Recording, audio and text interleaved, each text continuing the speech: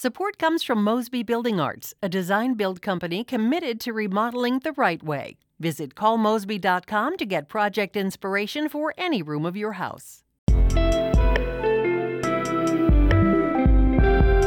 From the St. Louis Public Radio newsroom, this is The Gateway. It's Monday, November 4th. I'm Eli Chen, in for Wayne Pratt. Ahead on the podcast, hog farmers in the U.S. have watched with growing dread as a deadly disease infects its way across Asia. Emergency managers are testing plans to protect pigs in the U.S. if the virus arrives here. We've learned a lot from what they've done in those other countries. But what we've learned is they haven't been able to stop it. So we need to really be prepared. Stay tuned for Harvest Public Media's report on how the pork industry and government agencies are preparing for a possible outbreak of African swine fever. First, the news. A local legal advocacy group says the recent court ruling punishing the St. Louis County Police Department for discriminating against a gay officer is just the latest example of police misconduct in the region. St. Louis Public Radio's Rachel Lippman reports on how Arch City Defenders hopes to change policing in the area. Blake Strode is the executive director of Arch City Defenders. He says the $20 million verdict awarded to Sergeant Keith Wildhaber got so much attention because of its size.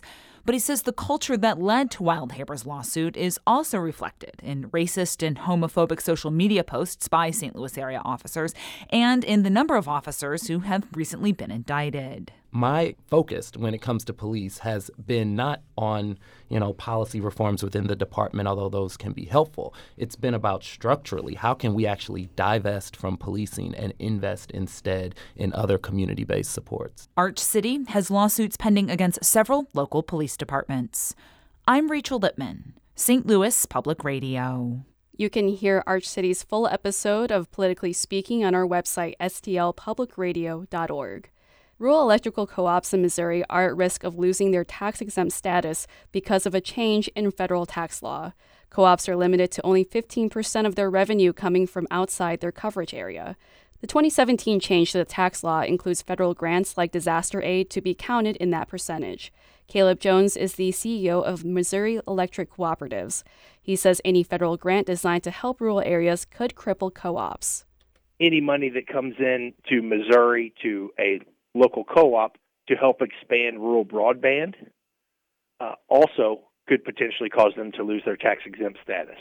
Jones says the Missouri congressional delegation supports the change, but there is no concrete proposal in Washington to change the tax code.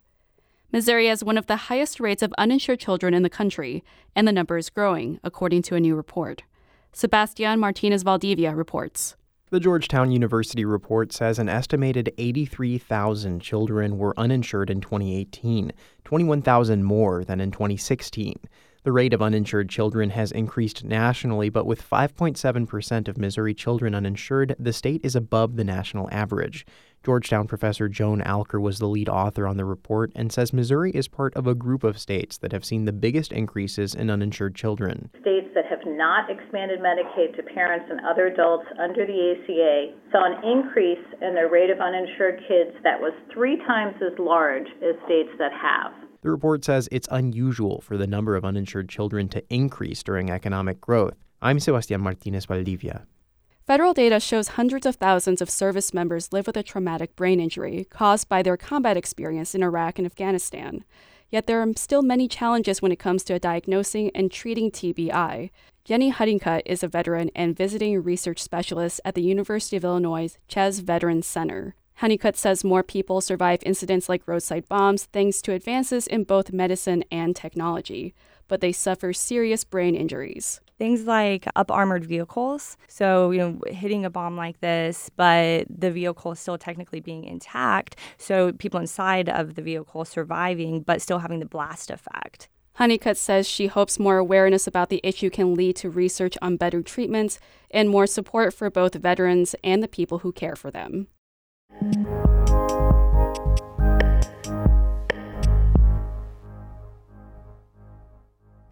African swine fever has been infecting its way through the pig herds of Asia. The disease, which took officials in China by surprise, could kill up to a quarter of the world's pig population. Harvest Public Media's Amy Mayer reports that while the disease isn't here, the U.S. pork industry is preparing for a possible crisis. African swine fever infected China in August 2018, and since then it's devastated the world's largest pig herd. And that's got pork producers here worried. So in September, 14 U.S. states and the federal government held a 4-day simulation exercise to test their preparedness. You're in charge. What do you want? You ready? Yeah. Okay. All right. Well. On day 2 of the simulation, Iowa Secretary of Agriculture Mike Negg took a break from the role-playing at the State Emergency Operations Center near Des Moines to talk to reporters about how it was going. He said the simulation poked some holes in the plans, which is exactly the point. And he said, as the nation's #1 pork-producing state, Iowa has a critical role. If we're a leader in production, we ought to be a leader in how we respond. The exercise tested how states would get the first samples to the U.S. Department of Agriculture lab on the East Coast, and how to stop trucks moving pigs, feed, and manure. Amanda Lutjens joined the exercise from Christensen Farms, where she's the animal welfare auditor. The network of hog farms includes sites in Minnesota, Nebraska, Illinois, and Iowa. We are spending a lot of time and energy working on these plans that all of us hope we never have to use. She says they keep track of every person, pig, and truck that comes and goes from each of the 400 Christensen-affiliated farms. But there's no way to know whether the preparations they're making will ultimately prove useful if the virus gets here. We also understand this is a new and evolving beast, so it's going to be changing. To be clear, African swine fever is nowhere in the Western Hemisphere, but it could arrive on any plane from an infected country. It won't come across our land borders unless it first gets into a different country. That's Iowa State University veterinary medicine professor Jim Roth. The major concern is people and products from positive countries, and there are more and more positive countries all the time. Roth participated in the simulation from USDA's incident headquarters in Maryland. He says Asia has provided a sobering reality check. From China, the virus has spread to North Korea, Vietnam, Laos, Myanmar, and the Philippines. We've learned a lot from what they've done in those other countries.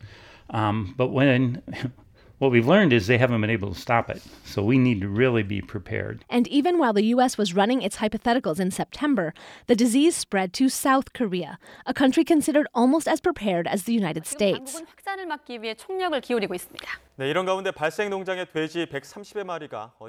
This newscast says that the disease has been confirmed and explains it's nearly 100% lethal to pigs and has prompted government officials to launch efforts to contain it. 2 weeks after the simulation and the South Korean announcement, I caught up with Ross and his colleague, veterinary pathologist Kyun-jin Yoon.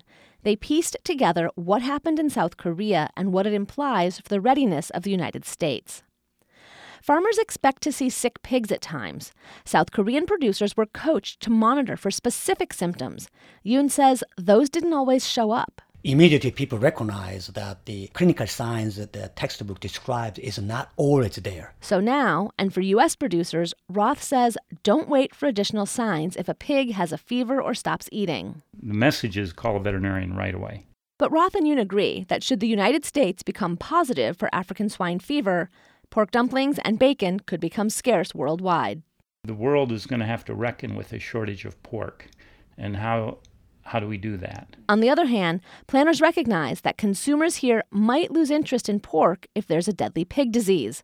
That would cause the opposite problem, a glut of cheap ham and sausage in the U.S. Precautions remain strong. Some swine shows and events have been modified or canceled. Oklahoma recently became the 23rd state to ban feeding cooked food waste to pigs, and the USDA has brigades of beagles sniffing for contraband salami at airports. Amy Mayer, Harvest Public Media.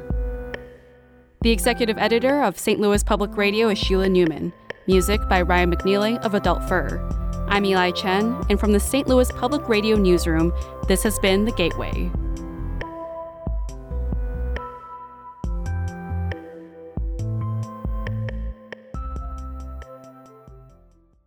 Support comes from the Missouri Forest Products Association. Missouri produces wood pallets, railroad ties, white oak barrels, hardwood floors, and more. Details on the variety of products made in the state are at choosewood.com.